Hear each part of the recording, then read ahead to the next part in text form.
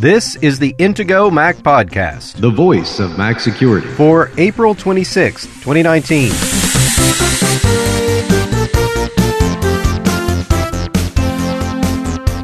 In this week's episode, we'll talk about the variables when it comes to upgrading your Mac and discuss options for owners of older Macs who still want security updates. The Intego Mac Podcast is presented by Intego, makers of security and utility software exclusively for Apple products since 1997. Now, here are the hosts of the Intego Mac Podcast, veteran Mac journalist Kirk McElhearn and Intego's chief security analyst Josh Long.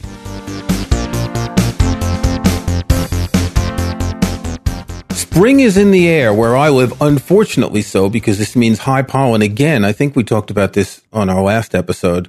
It's really brutal. But spring is the time when flowers bloom and there's renewal in nature. And you think about things like cleaning things and refreshing things. When was the last time you upgraded one of your Macs, Josh? I think the last time that I actually bought a new Mac was like 2011.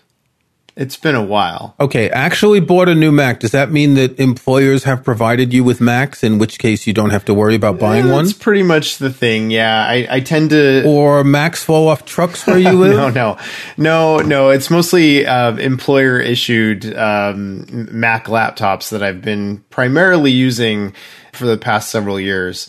But I am building a computer, and that may or may not run Mac OS in the near future once I eventually get that thing built. You've mentioned this months ago, and I know what a project this is. We'll maybe talk about this in another episode, go into more details about building a working Mac computer that's not a Mac, or what we call a Hackintosh. But what I wanted to talk about today was the idea of upgrading hardware.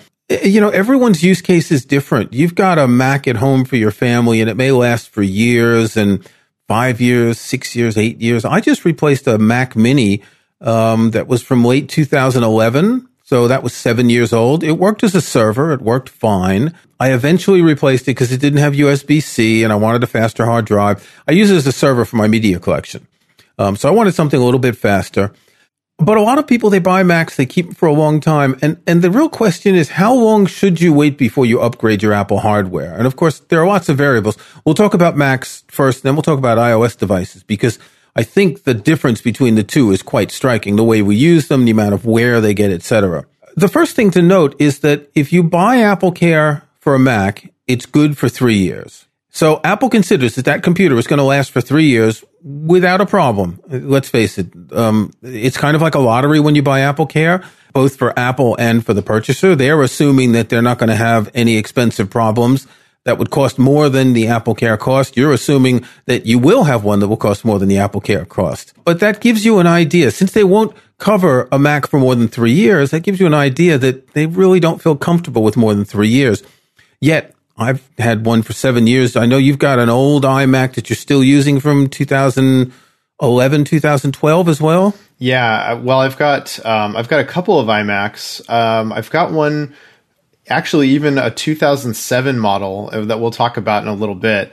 And then I also have a 2011 model iMac, and that's been kind of sort of the main Mac that I own for a number of years now. Yeah. So the thing about Macs, of course, is the expense. And what's interesting is people are a lot less likely to put that money into a Mac than they would into an iPhone or an iPad because of the, what would you call it, the personal nature of the iPhone, something you carry around with you all day. Unless you work on a Mac, you don't have that same relationship with your device. So as a journalist writing about Macs, I used to update my Macs every 18 to 24 months. And I would do that because, well, years ago, there were big differences every couple years in Macs in terms of features and processor, et cetera. And that slowed down. But also that 18 to 24 month period was a really good time to sell a used Mac. It was still at a decent enough value that you'd get a good amount of money for it. Because if you wait more than 3 years, then, you know, the value drops a lot. I'll put a link in the show notes to an episode we did about buying and selling used Macs, because that alone is an interesting topic. But the idea here is your Mac is a lot of things. If it's a work tool like it is for me, I have to upgrade and stay up to date. If it's something that your family's using, your kids are using for games, you're using for home activities, it's less important. But no matter what, we still get to a point when the Mac is too old to run the current operating system, which means the Mac is too old to get security updates. And we talk about this all the time, how important these security updates are. And when you look at which Macs are able to run Mac OS X Mojave, for example, my Mac Mini, which was a late 2011, just dropped out. It would work on the previous operating system, High Sierra, but not on Mojave. We've got an article on the Intego Mac Security blog called How to Keep Older Macs Secure, a Geeky Approach. We'll link to that because we're going to talk about some of what's in there. But if you look at it, the only Macs that support Mojave are MacBooks that are from early 2015 or later. The MacBook Air and the MacBook Pro go back to mid-2012, the Mac Mini late 2012, the iMac late 2012, the iMac Pro, well, it's recent, so it only goes back to 2017. And the Mac Pro goes back to late 2013. And then there are these two models with specific graphic cards from 2010, 2012. So you're able to get the latest operating system and the latest security updates if you've got something that's compatible according to those. But if something gets older, then you're opening yourself up to all sorts of issues. Yeah, one of the things that you need to worry about is, as you said, is my Mac still going to be able to get operating system updates? Now, one thing that differs between Mac and iOS is that on the Mac, if you've got an older version of Mac OS, so let's say that you have a Mac model that can't be upgraded to Mojave, but you can run High Sierra on it, Apple will still release at least some security updates for High Sierra and also Sierra in this case, which is the two previous versions of Mac OS. And so if you've still got a little bit older hardware, you can't upgrade your operating system, you will still get some security updates from Apple for a period of time. And this is different from iOS, where you only have the most recent version of iOS still getting updates, which means there's a pretty big difference here between having a Mac and having a mobile device, because the mobile device, you pretty much just get that few years. You don't get a sort of a grace period like you do on a Mac, where you can run an older operating system for a couple additional years. Yeah, most of those Macs are mid-2012 or late 2012 or more recent. So you're talking 6 years from those Macs to Mojave with a release of an operating system every year. Right. And it does vary. Sometimes Apple will go several years supporting the same models of Macs. And, in this case, Mojave happened to drop a number of models off of the list. It does vary from year to year, but typically it's somewhere around 5 or 6 years or so that Apple will continue to release some security update for whatever Mac model you might have. Now, most people are going to say, well, if I don't use my Mac a lot and I can't afford to upgrade, then what should I do? If you want to stay secure, what do? You're going to face issues more and more. I think one thing to do is, would you agree with me that the most common vector for malware these days is the web browser? Yeah, I would say that's probably true, because a lot of people tend to casually browse sites, or maybe they go to sites that are maybe a little bit questionable, and then, they get some advertisements popping up, and it tries to tell them to install a Flash Player update, which, of course, we know that we don't really need Flash Player updates downloaded via... Don't need Flash Player. Nope. No, we don't even need Flash Player at all anymore. And so that tends to be one of the most common ways that Macs get infected these days. So if you can't update Mac OS to the most recent version, stop using Safari, because you won't be getting Safari updates. But if you're using Firefox or Chrome or another browser, you'll be able to get their updates, assuming they'll work with your operating system. Right. But when your Mac, let's say you've got a Mac that will run High Sierra and not Mojave, pretty much every browser is going to be able to run on Mojave and High Sierra and a couple of revs back. So you're definitely protected a lot more with an alternate browser than you are with Safari. Yeah, I would agree with that. Now, Apple does issue some patches that are relevant to Safari if you have one of the 2 previous versions of macOS. But what you often don't get is you don't necessarily get the latest version of Safari. So you may be getting some minor security updates. But when it comes to features, you may not necessarily get that if you're still running an older version of macOS. And as we've mentioned several times, Safari uses what's called WebKit, which is a framework that renders web pages. But iTunes also uses WebKit. The Finder uses WebKit for the sidebars. Mail uses WebKit to display HTML messages. So WebKit's used all around. If you're not getting updates to WebKit, you still have possible security issues in other apps. Right. That's absolutely true. And in fact, so WebKit, I should point out, WebKit is one of the things that typically does get updated pretty well for the 2 previous operating systems. So, basically that's how you get your Safari updates, more or less. Sometimes Apple has released a newer version of Safari for older operating systems, but they don't necessarily always do that. But at the very least, they'll patch those WebKit vulnerabilities for the 2 previous operating systems.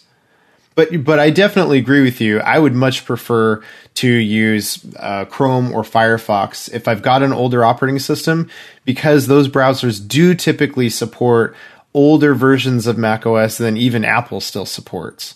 And of course, you don't want to necessarily have a version of macOS that's older than the 2 previous versions. But if you really have to, if you can't buy a new Mac and you don't like the other alternatives that we'll talk about, then you could still run an older version of macOS with an alternative browser.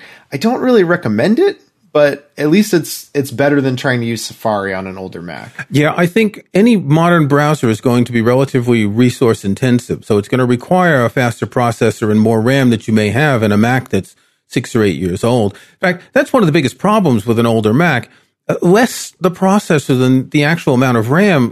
If we go back then, I'm pretty sure that the Mac Mini that I bought shipped with 2 gigabytes of RAM by default.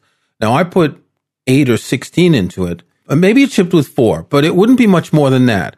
So if you go back far enough, and a lot of people don't even get additional RAM, you may have a computer that, while it can run the operating system, can run a modern browser, will just choke when you try to do anything. Now, certain iMacs, you can change the RAM on, you can add additional RAM, but you haven't been able to do that on an Apple laptop since I don't know how long. The Mac Mini, my 2011, I think I was able to add RAM to it, but I think that might have been the last one. I know that the current one you can't add RAM to. The Mac Mini's always been a funny product for that. There were some models where there was sort of a round circular plastic bit on the bottom. You would just unscrew it, open it up, your RAM would be in there, and you'd have access to a couple of other things. The early Mac Minis that had this white plastic top, you had to use a putty knife to pry it off. It would clip on, and it was really hard to get it open. When you did, you could add RAM to it. In fact, I even changed a hard drive in one of those once, but not for the faint of heart to be prying open a Mac with a putty knife. Right. Yeah, I've actually seen both of those Mac Mini models, and it's certainly a lot easier. Apple has typically designed the iMacs to be more user RAM upgradable, at least. And most of the time on a lot of iMac models, what you'll have is, of course, we're talking about the flat screen iMacs, not the really, really old iMacs. Anyway, but if you had a flat screen iMac, and I'm not sure if they do this on the latest model. They do it on the 27-inch, but not on the 21.5. And in the past few generations, that's been the problem. So my current iMac that I bought last year is 21.5 because I didn't need the bigger display. And I had to pay the Apple tax to buy additional RAM, and I can't add RAM now. But the 27-inch, you can still, there's a little trap door that opens, you can still add RAM. Right, exactly. And that does make it actually really easy to do RAM upgrades. And that's really the only Mac these days where you can easily upgrade the RAM like that because of that nice RAM slot. Oh, there's still the 2013 Mac Pro that they still sell at 2015 prices. And you unscrew the top and take it off. You can put RAM and anything into it. But don't buy that. Yeah, I wouldn't buy. Okay, you mentioned earlier something you're going to do to your 2007 iMac. And this is really interesting because you told me about it before the show. We're going to take a break. And when we come back, I want to hear this story. If you or someone you know has got a new MacBook or iMac, or switched to the Mac from Windows, be sure to check out Intego's new Mac User Center. It's a one-stop collection of the things you'll need to know about using your Mac. Intego's new Mac User Center covers plenty of the basics to get you running smoothly and smartly in no time. Of course, one of the first steps you'll want to take is to install Mac security software from Intego to keep yourself protected. And right now, Intego Mac Podcast listeners can get 50% savings on Intego software, including Mac Premium Bundle X9. Mac Premium Bundle X9 is a suite of terrific Intego software that includes the antivirus, anti-phishing, and anti-spyware protection of Intego Virus Barrier, home and hotspot firewall security from Intego Net Barrier, parental controls for peace of mind from Intego Content Barrier, and much more to help protect, secure, and organize your Mac. Download the free trial of Mac Premium Bundle X9 from Intego.com today, and then use the promo code PODCAST19 at checkout to save 50%. That's PODCAST19 to save 50% on complete Mac protection and security with Intego's Mac Premium Bundle X9. Intego, devoted to protecting Apple products since 1997. Visit Intego.com today.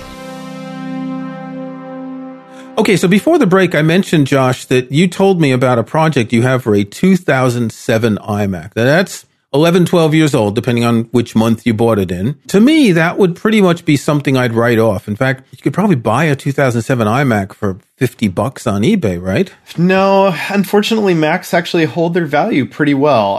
It would be pretty tough to find a whole working Mac of just about any vintage for $50 on eBay.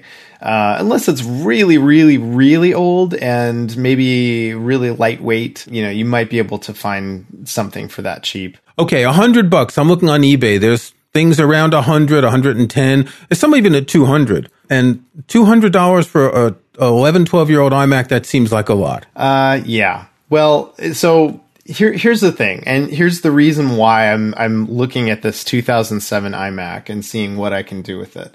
So we've got, as I mentioned, we've got two iMacs. We've got a 2007 model. That's what my kids use for homework and stuff like that. And right now it's stuck on Mac OS 10.11, which is El Capitan. And that version of Mac OS, of course, is not getting any security updates anymore ever since the release of Mac OS Mojave, because now it's 3 versions old, and there's no officially supported way to get a newer version of Mac OS running on that hardware.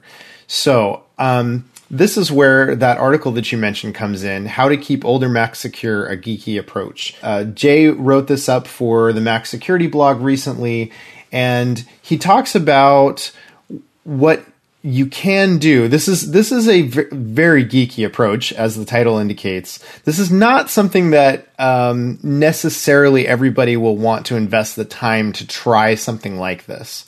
And if you're not comfortable using a putty knife to open a Mac Mini, I would avoid it. Right. Right. So this is something where you don't necessarily need to upgrade your hardware.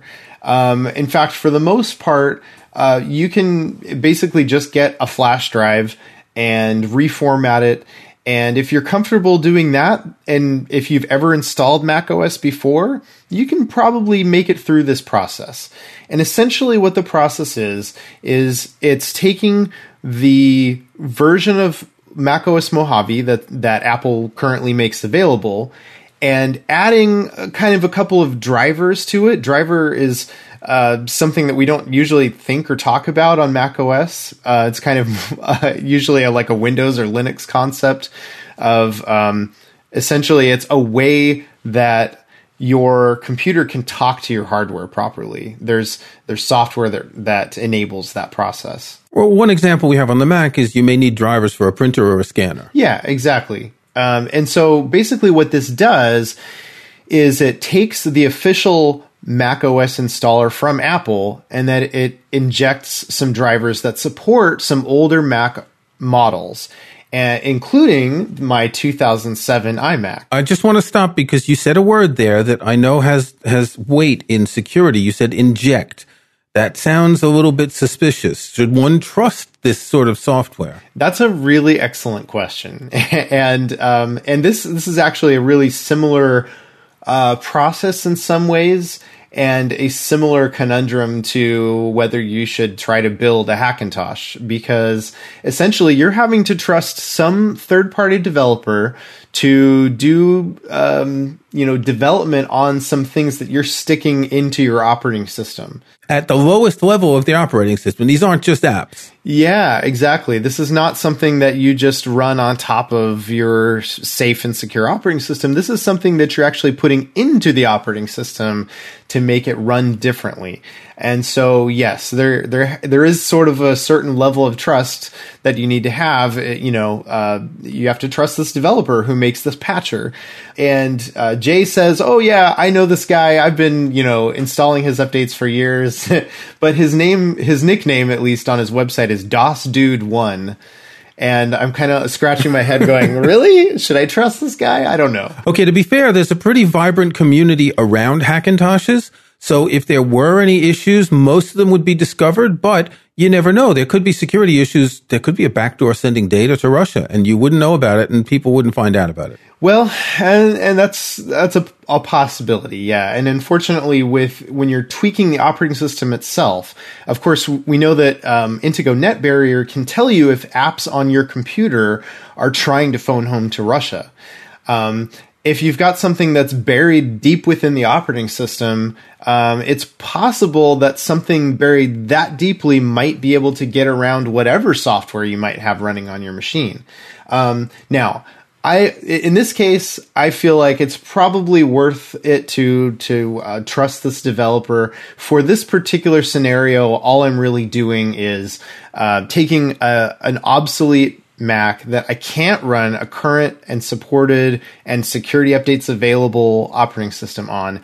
And I'm trying to at least get it to the point where it can be patched. I can run the latest operating system and still get security updates from Apple. And so it's kind of, there's the balance, right? It's figuring out, do I want to trust this guy and at least get patches up to date, or do I want to suffer with not having the latest patches? Okay, so in your case, it's not just a question of installing these patches. You're also doing some surgery on the hardware. Yeah, there's one model that's on the list that can only be upgraded to Mojave if you also do a processor upgrade.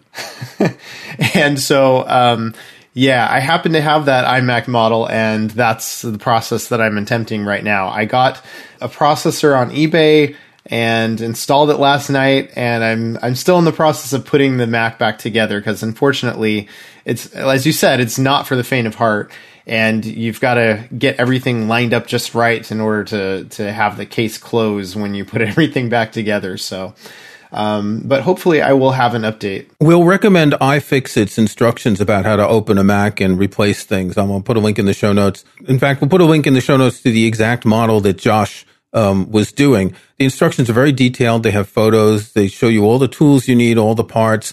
Take a big table, lay out the parts. I use little bowls, little tiny bowls, and I put each bunch of screws or whatever into the bowls in order that I take them out. So when I finish, I have to go back in the opposite order. I haven't done this in years. But when I do this, I want to make sure I don't end up with those 3 screws at the end and try to remember where they were supposed to go. Exactly. Yeah. And an alternative way to do that is to, when you take out the screws, to lay them out in the same order that you took them out, put them in sort of a pattern so you'll remember what order to put them back in. And of course, you, as part of those iFixit guides, they also will tell you, if you've got screws of a different length, or they may have different threads on them or different head size, they have it color coded. So as long as you're not colorblind, you can relatively easily tell where those are supposed to go back. So how difficult is it to change a processor on an iMac? Now, I've done this on PCs. I've done this on computers running Linux, and you kind of unplug the processor. It's got a whole bunch of pins that go into the motherboard, but it's not like that on a Mac, is it?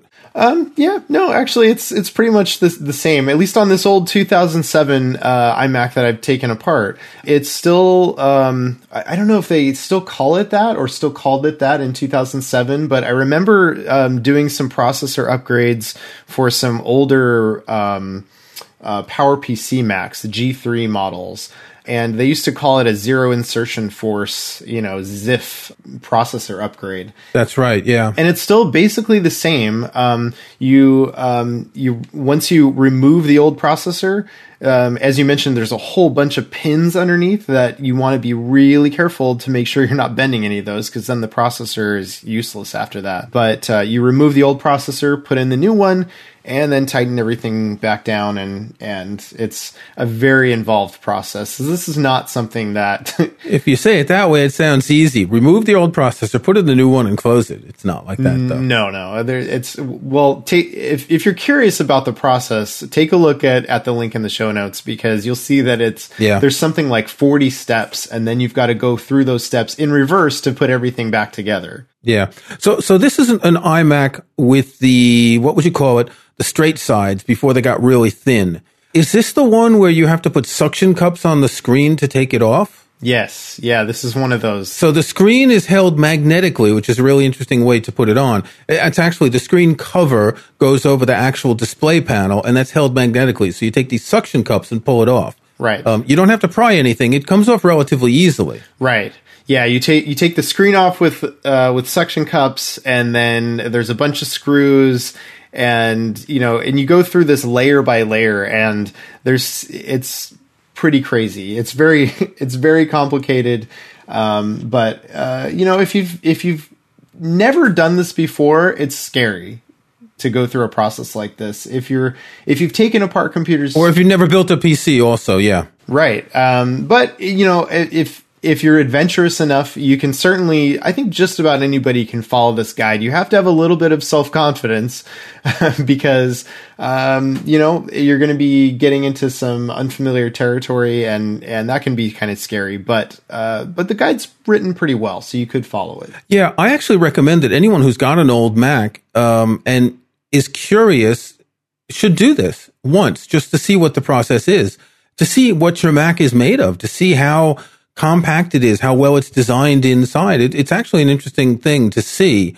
You will need a toolkit, and I'll put a link someplace to the iFixit toolkit, which I use. It's got like 60 different screw heads, and I know that there are times when I've needed like 10 of them for any given device, because none of them all use Phillips heads or flathead screws. They all have these Torx screws of different sizes and all that.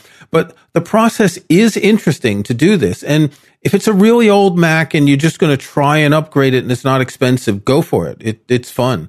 Of course, be prepared that it will maybe not work, because you'll lose a part or screw something in the wrong way. Or, as Josh said, those pins. There are all sorts of connectors that have pins. You have to make sure they go in perfectly straight. If one of those pins bends, well, you're stuck. One thing I'm interested in is I took apart an old Mac some years ago, and this was even before I had cats, and I was amazed how much dust was inside it. Yes. What was yours like? There was a ton of dust. It had been a few years, I think, since the last time I took this apart. I have replaced the internal hard drive before on this. In fact, that's also one of the upgrades that I'm doing, is replacing the hard drive with a solid state drive. To also assist in helping it to run faster. I figured if I'm going to run the latest operating system on it, I also want it to be as fast as possible. So, and that's a good point. So if you're going to upgrade your own Mac, the two best things you can do are upgrade from a hard drive to an SSD, because the operating system is read so much faster that everything is faster, and add more RAM. Find what the fastest RAM that your Mac can handle is. Usually that's what's in it, but it might not be if you put third-party RAM in at the time. But the SSD is what really makes a difference. So that thing about the dust is actually something that annoys me on Macs, that you can't clean them out, you can't open them. And in any normal environment, you've got a lot of dust, and it goes in and it doesn't go out. I remember when I bought the 2003 trash can Mac Pro, you could screw off the outside cylinder.